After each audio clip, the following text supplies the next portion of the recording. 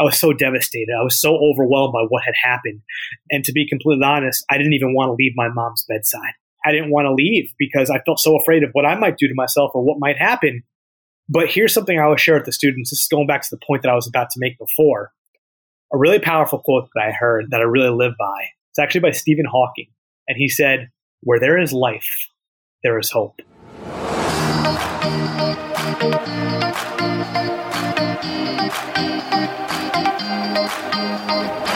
Hello, fellow happiness seekers. Welcome back to the Head of Happiness podcast, all about helping you reframe your reality, spread positivity, and transcend your perceived limits. Today's guest has been on a mission over the past decade to change the stigma around OCD and mental health throughout the world.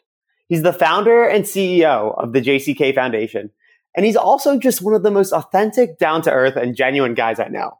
It's a pleasure to have him here with us today. So, John Tessitore, welcome to the Head of Happiness pod. That intro was like oh man, that was so sweet. I didn't expect that. I didn't know you had a whole intro for this too. Thanks for having me. I had to hype you up a little bit, you know?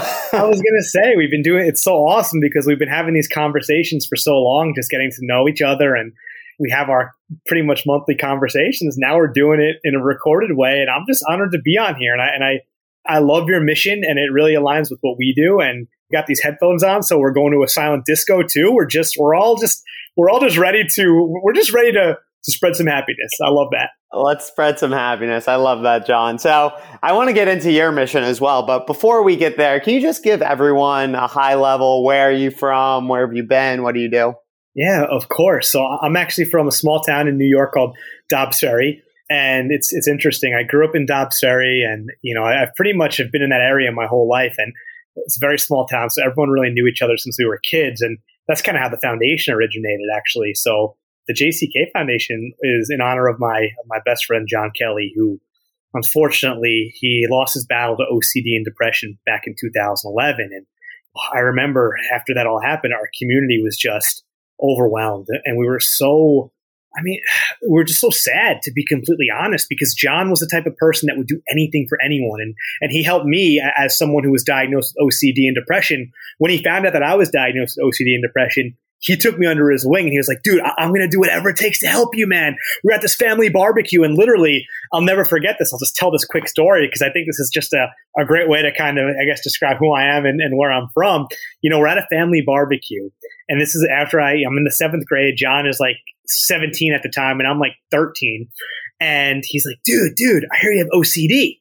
And I was like, "Who told you this? Like, how do you know this?" He's like, "Dude, like, our parents talk." And I was like, "But why did my mom tell you this?" And he goes, Dude, it's because I have OCD too. I'm here to let you know that you're going to be okay. I'm going to help you get through this." And I remember vividly, I was like, "Wait, you have these like intrusive thoughts about like the devil possessing your mom?" And he goes, "Dude, all the time." And he gave me the biggest high five, and he just made me feel so loved. He made me feel so empowered. And from that moment on, I was like, wow, this guy's the best guy in the world, and he's going to do whatever it takes to help me. And I remember that helped me feel so empowered. And for the first time, I kind of dropped my own shame around my mental illness. And I started realizing that I can live this beautiful and happy life even while going through this. And after he passed away, I really made it my mission to say, hey, I want to do whatever it takes to help anyone who's suffering.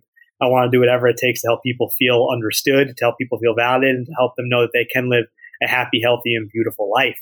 And that's kind of where our small town comes in. And after he passed away, we started this really small softball tournament, which is why I'm rocking this Legends Never Die hat, this initial legend shirt in honor of John. And it just turned into something where we started building community around mental health because we felt like people didn't have a space to just be themselves. And that first tournament was magical. People started opening up about what they were going through. And for the first time, we kind of came together as a community and started to heal each other.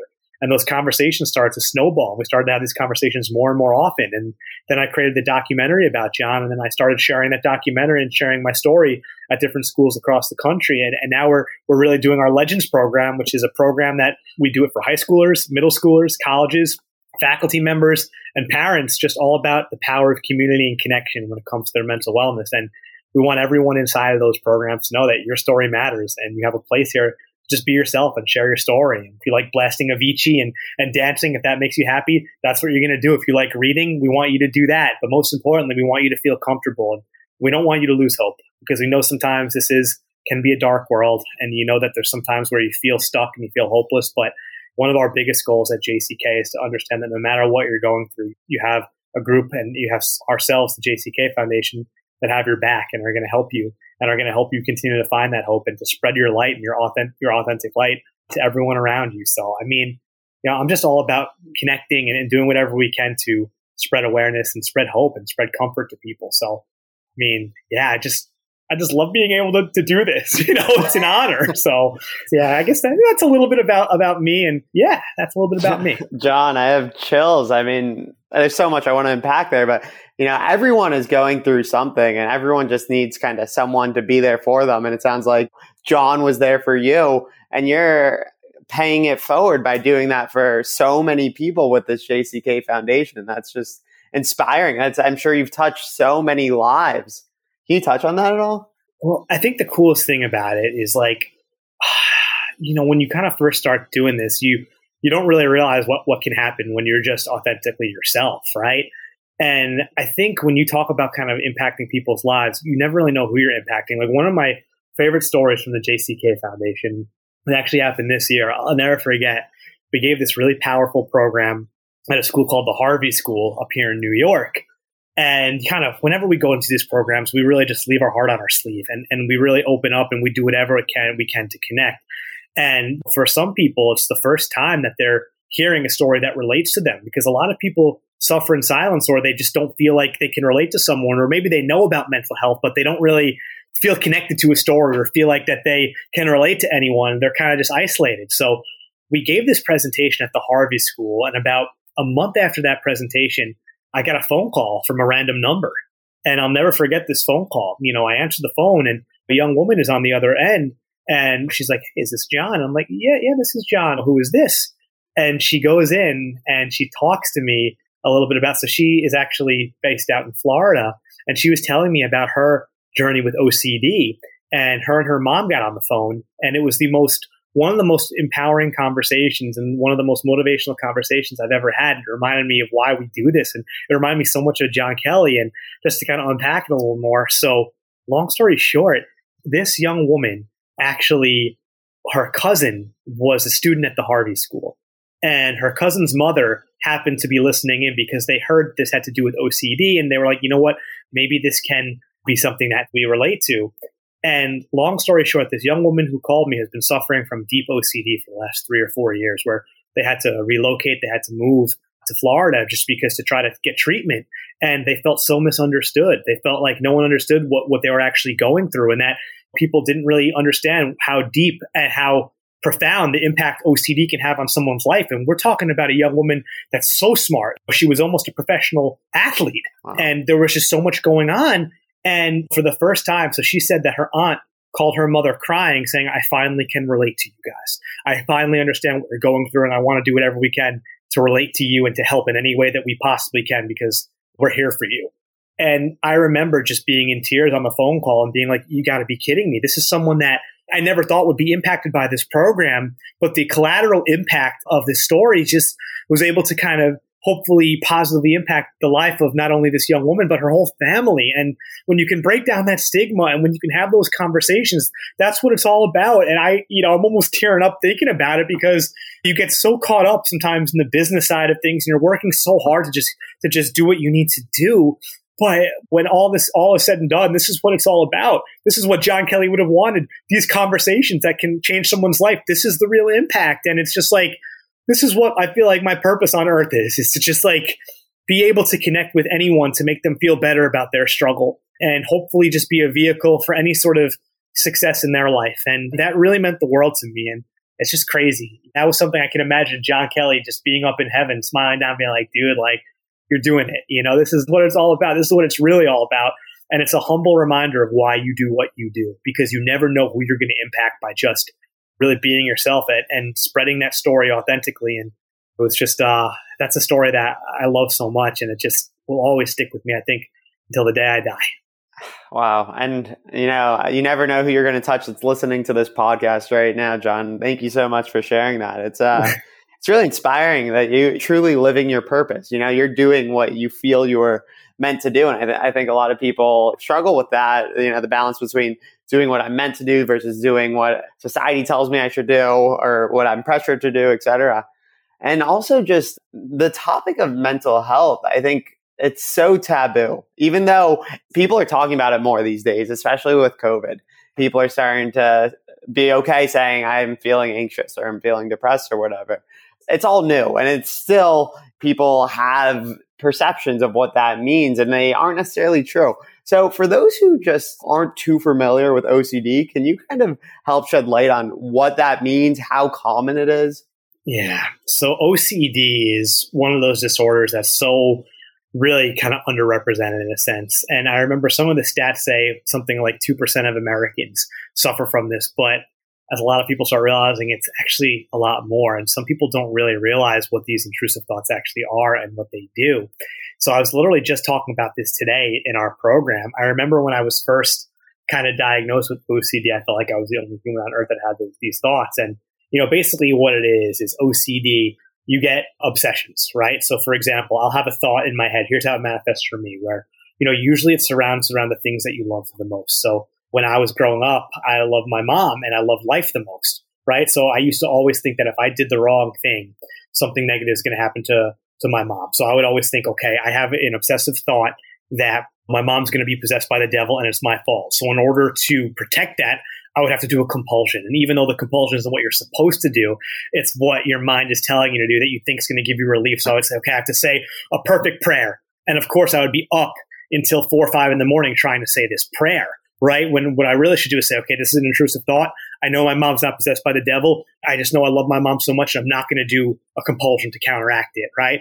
And the same thing too, I love my girlfriend so much. So I'll have a thought like, oh my God, what if I do something that negatively affects my girlfriend? And then I'll do a compulsion at times where I'm like, okay, I have to make sure that I didn't, and I'll have to just say, I'll have to make sure that I didn't negatively affect her. And sometimes instead of just being like, okay, John, you didn't negatively affect her, you don't need that reassurance from her, but I will have to get that reassurance when my OCD is kind of at a high, right? And when I'm not feeling good in a sense. And that's tough when I know I should really say, okay, this is my OCD. Let me just understand, okay, let me slow down and understand the best way is understand, okay, this is my obsession, right?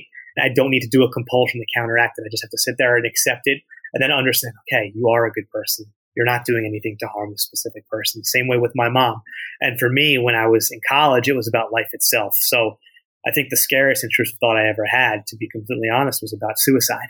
And I know this is going to be a little bit deep, but I remember when I was 21 years old, I used to think that, oh my goodness, if I have this negative thought, I remember vividly coming back home from my best friend's 21st birthday party and being so overwhelmed by the thought of, what if everything around me is fake? What if I'm suicidal? And this was at a time where I wasn't in therapy. So I just thought that I was kind of losing my mind. And in my mind, I thought, oh my God, this is what it's like to be suicidal, when my thoughts were really manifesting in a sense. And it was trying to latch on to the thing that I love the most, which was life. And the last thing I ever want to do is take my own life. But my mind, I wasn't taking care of my mental health. My OCD was so out of control at that point. I wasn't going to therapy. And I just was having these horrible intrusive thoughts about hurting myself and about death, when the truth is that's the last thing I wanted to do. But I was suffering in silence from this. And there's so many people out there that are suffering in silence from these horrible intrusive thoughts when they're not a bad person. They're not suicidal. They're not going to hurt themselves. But these obsessions tend to manifest towards that. So when you're not kind of getting the help for it, and when you think you're the only human on earth that's going through these things, right, it gets really isolating. And then here's the big kicker here, right? The shame of these intrusive thoughts, right? How am I going to tell my mom? How am I going to tell my friends? How am I going to tell my girlfriend, my mom, my friends about these thoughts that I'm having about them, right? How are they going to understand that, right? And it's just so hard and so taboo. But when you start kind of realizing that, oh my God, these people are going to love you and accept you for who you are, and realize, oh my God, these are your intrusive thoughts. This is your OCD. We accept you and we love you for who you are. It's a really, really powerful feeling. So I just remember when I had those intrusive thoughts about suicide, my therapist told me 2 things that changed the course of my life. So, just for a little bit of a backup story. So I think this is important to share with the viewers here. When I was 21 is when everything happened with John Kelly. And that's when he passed away. And it's actually pretty ironic. The day before John Kelly actually passed away was the worst day of my life. I remember this is when the intrusive thoughts were really taking over. And I thought there was no way out. And I actually opened up to my parents the night before John passed away and saying, Mom, Dad, I think my OCD is back. I think I need some help. I only told them about 1/1000th of the pain that I was actually in, but I remember so vividly having these horrible intrusive thoughts and thinking about, how am I going to continue to go on? And I remember waking up at 5 a.m. that night and saying, how much longer can I do this for? Because I didn't want to die, but I had no idea how to live anymore. And then the next day, I get a phone call from my best friend telling me that John Kelly had passed away. And I remember the first reaction that I had was, to be completely honest, I had no reaction. I was so shocked. I was so overwhelmed. I was so stunned because not only did I find out this news about my best friend and that he passed away in the worst way imaginable, but I went through this mental health crisis for the last month and a half where I couldn't get out of my own intrusive thoughts. I couldn't get these thoughts of death out of my own head. And you're going to tell me that John is gone? It just couldn't be true. And I remember the first reaction that I had was complete and utter anger. I remember looking at the stars, driving home on my way home from Fairfield University and saying, how could quote unquote God take someone like John Kelly, the guy that would do anything for anyone, that would sit here and be like, Brian, dude, like, what's your favorite thing about Hit of Happiness, dude? What's it like growing up with Chris Hollowell and just hanging out with that guy? He's a freaking legend, man. Like, he would do anything he could to connect with you because he authentically cared and loved you and would do anything to help you. And you're going to tell me that you're taking him? This is bullshit. This isn't fair. You're taking the most beautiful human on earth, right? And then obviously the initial reaction when I woke up was complete and utter sadness. I was so devastated. I was so overwhelmed by what had happened. And to be completely honest, I didn't even want to leave my mom's bedside. I didn't want to leave because I felt so afraid of what I might do to myself or what might happen. But here's something I always share with the students. This is going back to the point that I was about to make before. A really powerful quote that I heard that I really live by. It's actually by Stephen Hawking. And he said, where there is life, there is hope. And this is a really powerful thing because even in the midst of that really dark moment, in the midst of not only losing my best friend, but being so overwhelmed by my own OCD and intrusive thoughts to the point where I was almost ready to give up. I remember getting rushed to therapy that day. And my therapist told me 2 things that changed the course of my life forever. And the first thing he told me is, he goes, John, I promise you, you're not suicidal. You're just extremely anxious, John. And if you think about it, you haven't taken care of your OCD for the past 6 or 7 years. You haven't gone to therapy. And you've just been living with these thoughts by yourself and you've been isolating yourself. But this is just your OCD manifesting itself in a different way. And I promise you, we're going to be able to get through this the same way we got through those other thoughts. And I remember sitting there and this boa constrictor started to lift off of my neck. And I said, wait a second. I can get through this. There is some hope. I'm not just going to continue to go down this dark cloud. And I felt empowered. And even though I was so sad and I was so heartbroken and that pain and that grief, they're still there. We still miss John every single day. But for the first time, even in the midst of this horrible moment, I had hope. And then he goes, John, I promise you, I'm always going to be here for you. And I made a promise to myself really in that therapy appointment that once I started to feel a little bit better, I was going to do whatever I could to help anyone that was in my boat. Any person that has been suffering from those intrusive thoughts where they felt like they couldn't get out, where they felt like they were quote unquote losing their mind, where they felt like they had no hope, where they felt like they couldn't do anything to get out of their struggle, I'm going to do whatever I can to help them realize that they have a shot. Not only do they have a shot, but they can live a happy, healthy, and beautiful life. And they can get through this. And when they are going through a dark time again, that's not the end. We're going to keep pushing forward. And you're going to be able to really use those lessons and those journeys to say, hey, I can get through any challenge. And that's really helped me. And that's really given me calmness and strength and peace because I've been able to have thousands of conversations now, I feel like, with people that have been suffering. And you're able to kind of share these journeys, these collective journeys. And OCD is such a misconstrued illness, right? Where some people that I know, one of my buddies, he's in his 30s, right? And he didn't get his diagnosis until almost 15 years after his first intrusive thought. Now imagine living with those horrible thoughts every day and just thinking that you're the only one on earth having these thoughts. And then when you're able to kind of take care of these and realize that, hey, this is your OCD speaking. This isn't you. This isn't John Tessitore. This isn't what you want. You care so much about people that you love, right? That you're scared of something happened to them. So you're actually an extra good person for these thoughts. So for anyone out there suffering, I just want to let you know that you aren't alone. You have an incredible soul and your light is going to sparkle. And you may feel alone right now, but I promise you, you're not alone. And your story does matter. And if you are in that same boat that I was in and you have those intrusive thoughts, do not give up. And don't be ashamed of who you are. I promise you those thoughts will get better And I promise you that you're going to continue to be able to find ways to cultivate a beautiful and happy life. And the first step is acceptance, and accepting that you deserve happiness. You deserve peace. You deserve love. You deserve support. And most importantly, you deserve to be exactly who you are. So don't forget that. And that's something that has given me peace amongst some of these thoughts that, I never would have thought when I was crying by my mom's bedside after losing my best friend and being so lost and confused, I'd be able to have this foundation that spreads hope and light to so many people. So it's just, I guess that kind of answers your question. But I hope that helps. That's more than I could have ever asked for. And John, every single person in the world needs to hear this podcast and hear your message. I mean, I think so few people are willing to be that vulnerable and that real with what they're going through. It's relatable to everyone to a certain degree. Not everyone has these intrusive thoughts, but everyone has something. I like to say in some of my happiness training that, we can't control what's happening externally, but we can control our thoughts and our actions. And you just negated that. You can't always control your thoughts. And our thoughts generally guide our actions. So therefore, we can't always control our actions. And that's what leads people down these really tragic paths. So I think just helping people reframe their thoughts through your message is everything. That's the difference between life and death. Is the difference between night and day. And also understanding that those thoughts, even though they feel like they're controlling you, they don't have as much power as you think. Those intrusive thoughts aren't what you want. They're not going to take control of you and the way you want to live your life. And that's such a powerful feeling, like you just said, Ryan. And I think that's so important, is those thoughts don't have nearly as much control over you as you think. And when you kind of take that power back, it's a game changer. And then it goes back to what you were just saying about happiness. And you're able to say, wow, I know these are my intrusive thoughts, so I'm going to just take them as a grain of salt. I'm going to say, oh, yeah, okay, OCD. Oh, yeah, that horrible thought. Sure. What do you got? Give me more. Come on. And then it kind of goes away and you start realizing they don't have as much power as you think. And real quick, I'll never forget just like one exposure that I had to do when I was about 8th grade. I had to tell my mom, I had to look my mom dead in the eyes 10 times and say, Mom, you're possessed by the devil. You're possessed by the devil. You're possessed by the devil. And I never thought I could have done that.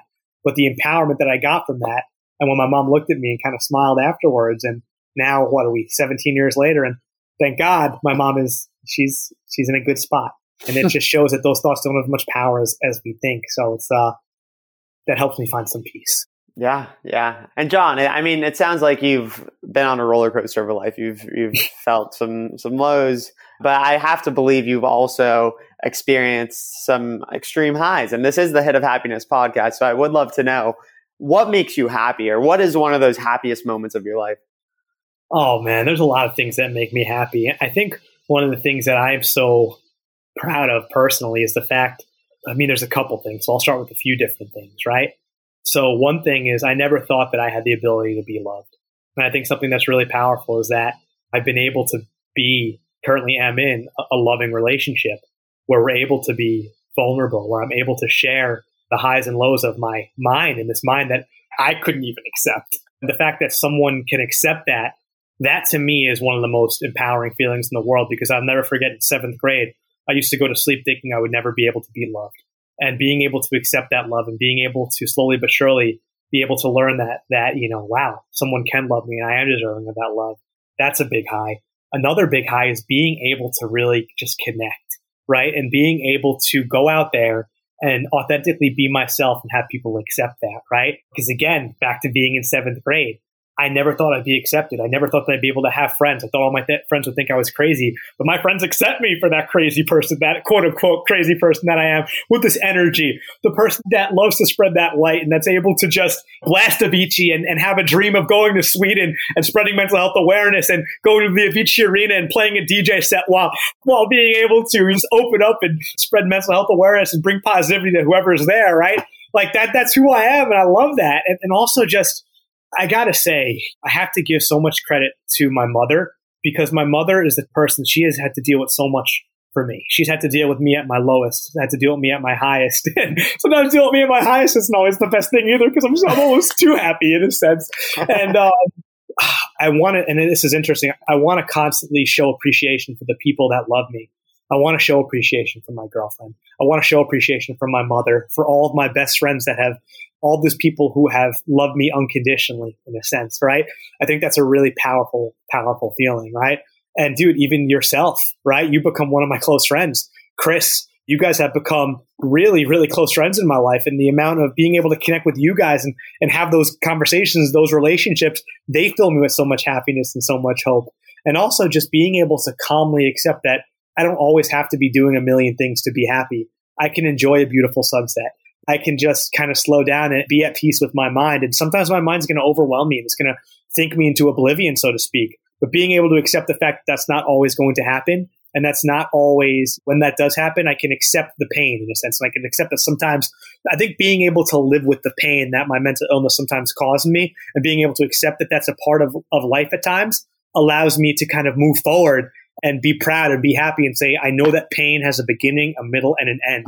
And I'm not going to be in this negative state forever. And it allows me to slow down and be a little bit more proud of who I am. And that's something that really gives me happiness too, and hope. And just being able to also see kind of the faces and have those conversations with students that have been able to kind of find hope from just, a program that we've given or a conversation that we've had. And that gives me a lot of hope too. And that gives me a lot of happiness. And also just continuing to have that journey, right? I think life is a journey, and being able to kind of open up about my own story and being able to kind of protect myself too, and being able to set boundaries for myself has also been something that's been able to give me a lot of happiness and a lot of peace. So there's a lot of things that give me happiness. And sometimes you get overwhelmed by the darkness, which is sad. But when I do get overwhelmed by the darkness, I understand that, hey, this is just a cloud that's here right now. This is not permanent. Anyone that is in that darkness right now, that might have a hold on you today, tomorrow, for a week, for a month, whatever it may be, but it's not going to have that hold on you forever. And that's an empowering feeling. And continue just constantly try to be present. And I think that's really helped me find some happiness. And yeah, that's interesting. And I'll tell you, a couple of years ago, I probably would have said that some things that weren't good caused me fake happiness, right? Like sports used to cause me a lot of happiness, and sports do cause me happiness still too when I'm playing them. I struggle with an addiction, and I have, I'll be honest on this show, I'll just share with everyone. I have a gambling addiction, and I have been clean for over just about 8 months now. And I used to think that was the only way for me to be happy. And that is the furthest thing from the truth. But I have so much compassion right now and empathy for anyone who might be going through that and might feel like that's what gives you happiness right now. You're going to continue to get through that, and you're going to find that happiness and purpose. And if you're in that phase right now where you are addicted to something and you feel unhealthy, like don't judge yourself for that. And don't think that this is the end. Don't think that you can never get over it. You could be 85 years old and you can still fight that and live a happy last 15 years of your life. So that's something I want to share with people too. Hopefully that can help you if you are suffering from an addiction, or if you are in that state of mind where you don't feel good. Hopefully that can help you get through. If I were to flip the question to myself, what makes me happy? My answer is now John Tessitore makes me happy, because you fill me with hope. And another thing you just touched on that I think is so important is the topic of connection. Mm-hmm. And so many people think that you can connect with people because you have that surface level connection. You both watched that sports game last night, or you know a specific, I don't know, you've been to a specific park, whatever. You think like, oh, that'll, bond you. That'll make you stronger, closer. But it's really about being vulnerable. It's about opening yourself up and playing your cards. That's how the real relationships form. And, that's how what our conversations have been all about over the past few months. And I'm sure you with a lot of the people who you've helped over the years. You hit the nail on the head. Vulnerability. I used to think vulnerability was one thing. And I learned it's actually something totally different. And this is, I think, the biggest learn that I've maybe had in the last year and a half.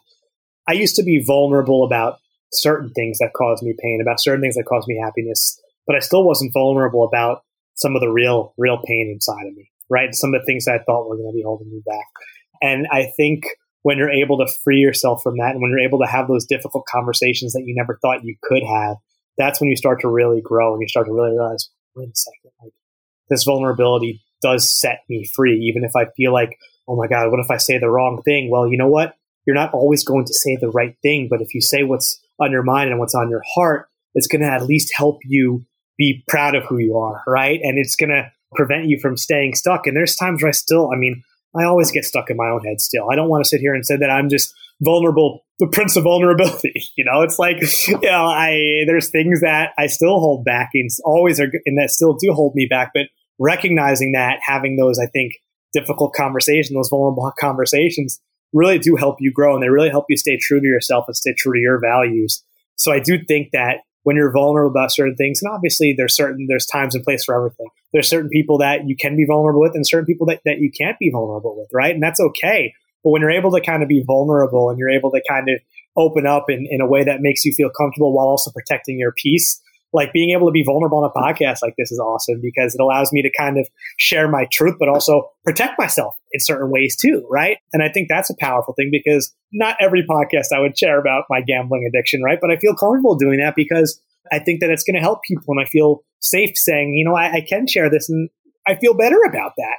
So I do think that vulnerability really does set you free. And it's not always what you think it is, right? It's not always just saying, this is what I need. This is what I want. It's like really digging deep and writing down and feeling what's really inside of your heart and trying to get that to the forefront and trying to do what you need to do for yourself. And when you do that for yourself, it usually everything else in your life starts to kind of come together and you start to really, all those people that are close to you when they know that you're vulnerable allows you to be vulnerable with them and help take care of those people that are close to you in your life as well.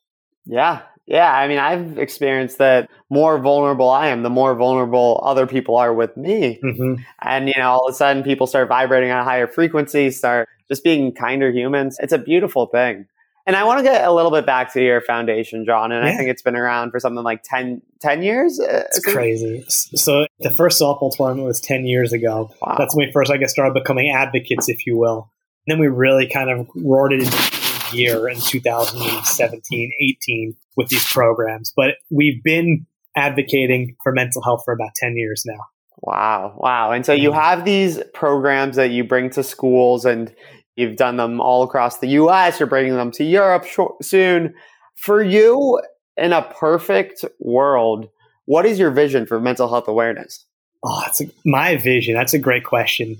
My vision for mental health awareness is for people to just not be afraid of those scary parts of their mind. Yeah. And for people to feel free and people to not be so obsessed with mental health awareness that they're constantly focusing on it, but just becomes a part of their daily life where being a mental health advocate is living your free life, right? And living the life that you want to live and not letting these, the struggles of whatever was bringing you down kind of dictate your life, right? And you're going to have those struggles and you're going to be real about those struggles. But my real vision is for people to use mental health awareness, mental health education to help them on a holistic approach to a happy life and a fulfilled life. Because I could die in 5 seconds or I could die in 60 years, right? Like who knows, right? But at the end of that, it's like I really hope that anyone kind of listening to this can understand that you deserve to be happy.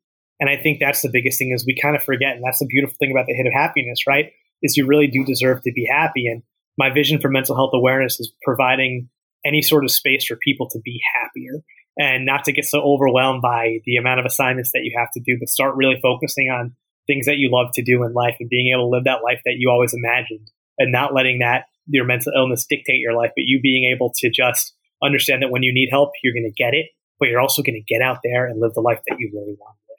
So I really hope to spread that vision and that message of just authenticity and living a life that really helps you feel empowered in the life that you want to live without letting your mental illness dictate it. And when it does kind of roar its head into your life, you understand that you have those resources, that you don't forget what we talked about. You're not alone. Don't judge yourself for going into a downward spiral. Don't think that it's the end. Don't think that all the work that you put in is for nothing. It's the total opposite. This is a part of your journey. And when you kind of embrace those lows as a part of your journey, you kind of can become unstoppable in a sense. And I'm not fully there yet. I don't know if we'll ever fully get there, but when you can embrace those lows, I think as a part of your journey, it allows you to kind of see a little bit clearer and say, okay, even though I feel horrible right now, there's still so much more that I can do in a sense. And this isn't the end, but this is like a learning experience. And it's not always easy, but I just want people to feel kind of free in who they are. All right. And I think that's a powerful feeling and to be able to live the life that they always kind of dreamed of and to be able to really, when you can and when you're healthy enough to do so, spread that light to other people, right? Because I do think it is contagious. And when people see that And when you don't give up on each other, you never know who you're going to spark, right? And even if you're in a downward cycle for 4, 5, 6, 7, 10, 15, 20 years, it's just a part of it, right? Don't take for granted what we have or what can happen. So it's just, a little bit rambly, but I think that gets the point across for my vision. It's more about providing happiness too, and giving people the space to cultivate that happiness.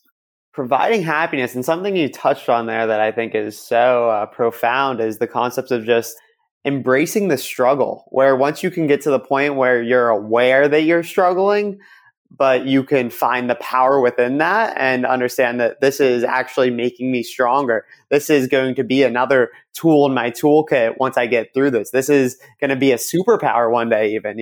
I think it's really hard to see that when it's in the moment. Exactly. And also being nice to yourself when you're in that moment. And one thing that I would always get upset with, like when I'm in a really depressive state, it's like, how did I get here? I advocate for mental health so much. Why am I here? That's not fair. That's BS. And I get so upset. And then I'm like, it's okay to feel that way, man. You're not an imposter for feeling like that. That's a part of your journey. And then you're going to slowly, when you accept that, you start feeling a little bit better. And I think that's anyone out there who feels like that, like you're not an imposter. Don't think of that. That's something I struggle with so much when I'm struggling. Oh, an imposter. I don't deserve to be speaking about this. No, that's BS. And I think that's an important thing for us to recognize, right? It's like when you are in that struggle, it's like, it's okay to be there, right? Like It's okay to be there, and don't be too hard on yourself when you're there. And if you are really hard on yourself when you're there, again, that's okay. Again, I guess kind of not to be contradictory, but even if you are hard on yourself, that's a part of it, right? That's a part of this journey. And it helps you move forward and be a little kinder to yourself the next time. Yeah. Kindness is key. I think about meditation. And when I sit to meditate, what I'm trying to do is quiet my mind. But what really happens, and the key is when I catch myself thinking and I listen to my thoughts to understand what's actually going through my mind. And that in itself separates me from my mind and makes me more aware that I am not my thoughts. Is that something that you've ever embraced, John? I've tried. I'm learning. I guess I'm not the best at it, but I'm learning how to get there. I'm learning how to get there with mindfulness. Mm-hmm. You have your own tools. I embrace it, but my mind, I think still, as you can see, I'm a lot more mindful and I'm trying to get there, but I have embraced it. I want to do it more though, because when you're able to kind of feel those thoughts, it's huge. And that's a big part of my recovery from addiction, right? Is kind of embracing those negative thoughts and not trying to hide from them or gamble away from them in a sense, right? So I do embrace those tools, but I like to embrace them even more. Yeah, absolutely. So we're going to start the wrap up here, John. This conversation's been incredible. Before we close it up, I want to know, and maybe you've already mentioned the person, but who do you consider to be the biggest role model in your life today? Oh, wow. The biggest role model in my life. It's got to be my mother. Just with my mom, I think what I admire so much about her is her never give up attitude. And no matter how much I was struggling, no matter how much I was doing bad or doing poorly in life, she always checked in. She always believed in me, and she always led with so much kindness, right? And my mom has not only done so much for me, but for so many people in her community. She's listened to people. She's understood people. And she has this just huge heart where she always sees the best in people. And I think that's such a beautiful thing to have. And when you see the best in people, even if you don't necessarily agree with that person, even if you don't want to like someone, try to see the best in them. And at least that will help you kind of move forward in a sense, right? And my mom has given me so much tools and just kind of this really belief. She always has this belief in good, right? And she's been through some struggles in her life, but it hasn't impacted her in a way. She's used those struggles to kind of help her and to catapult her to where she needs to be. And she's so in touch with who she is. And I love her so much. I love her to death. And she just has this huge heart where she believes in everyone. And she's kind of, I think, instilled that love for the world in me and that seeing the good in people in me. And that's something that I'm so, so grateful for, because I think it makes me who I am. I think she's had a huge part in making John Tessitore who he is. That's beautiful. And I think the whole Hit of Happiness community has fallen in love with you, John, over the past 42 minutes or so here. Oh, man. But I think I want everyone to know this is why this man, John, is why 10% of all sales on the Hit of Happiness website do go to JCK in support of mental health and resilience amongst today's youth, and really just in support of John as well, because it's such an amazing story, amazing person, amazing organization. So John, for those who want to do more for JCK or just want to learn more about you, where can they find you? Do you have a website, social media? Absolutely. So you can reach out to us in 3 different ways. The biggest social media we use is our Instagram, and we want to get people more and more involved. And actually, we're going to be putting some stuff up from what Brian's doing, which we're really excited about, on our social media. So follow us at JCK Foundation, and you can visit our website, www.jckfoundation.org, or you can reach out to me personally. You can email me at john@jckfoundation.org. If you've related to this, if there's any way I can help, please feel free to reach out. And if you want to get involved in the foundation too, we'd always love to hear from you. So yeah, feel free to reach out. We're always here to do whatever we can to help you and help you on your journey any way that I can. Amazing, John. And I want to end it with a quote that I found on your website from John Kelly of JCK. I've developed a deep sense of compassion and will crusade to help others. I love that because you as the leader of JCK are embodying that every single day. So I just want to say thank you for what you do. Thank you for coming on this podcast. Thank you for sharing your story. I appreciate you, John, so much. Brian, I appreciate you more than you know, and just being able to hear that really hit home, and that means the world to me, because if I can embody that quote, I know that I'm doing John Kelly justice, and that means the world to me. We just shared that quote with the students today, so that means the world to me. So thank you so much for this opportunity, and hopefully anyone out there listening, keep continuing to find that hope and never give up. You're never alone. You're never alone. Keep finding that hope. Stay happy. Do the things you love. Thank you for listening. And we'll talk to everyone soon. Thanks, guys.